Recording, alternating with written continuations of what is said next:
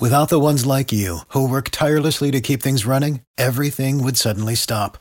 Hospitals, factories, schools, and power plants, they all depend on you. No matter the weather, emergency, or time of day, you're the ones who get it done. At Grainger, we're here for you with professional-grade industrial supplies. Count on real-time product availability and fast delivery. Call, click Grainger.com, or just stop by. Grainger, for the ones who get it done.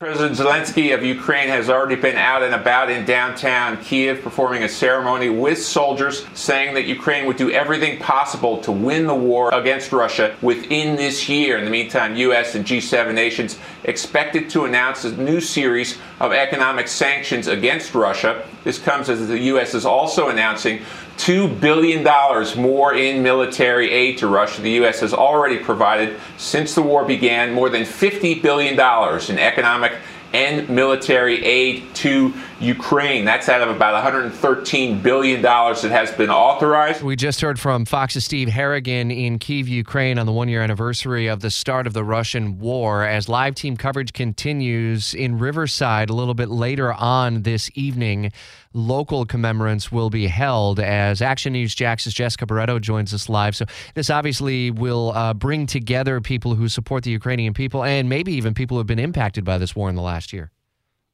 Exactly, and we've heard so many stories of those refugee families within our very own community here in Jacksonville, and neighbors coming together to help in ways that they can, whether it be by helping cover their rent, their utilities, buying them appliances. I mean, we've seen a lot of community support throughout the last year, but as you mentioned, there is a rally and commemoration happening tonight. It starts at 6. It is at Memorial Park.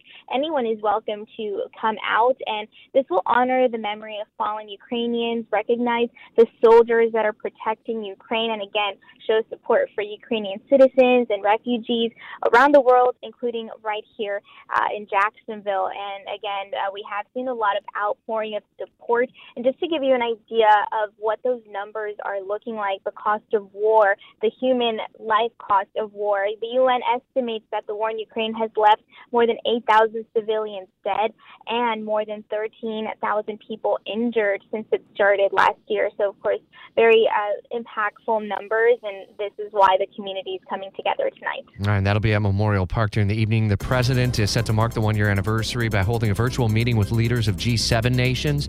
Joining that video call, President Volodymyr Zelensky, as the West continues to coordinate its aid for Kyiv against Moscow.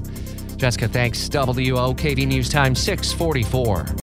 For the ones who work hard to ensure their crew can always go the extra mile, and the ones who get in early so everyone can go home on time, there's Grainger, offering professional-grade supplies backed by product experts so you can quickly and easily find what you need. Plus, you can count on access to a committed team ready to go the extra mile for you. Call, click Grainger.com, or just stop by. Grainger, for the ones who get it done.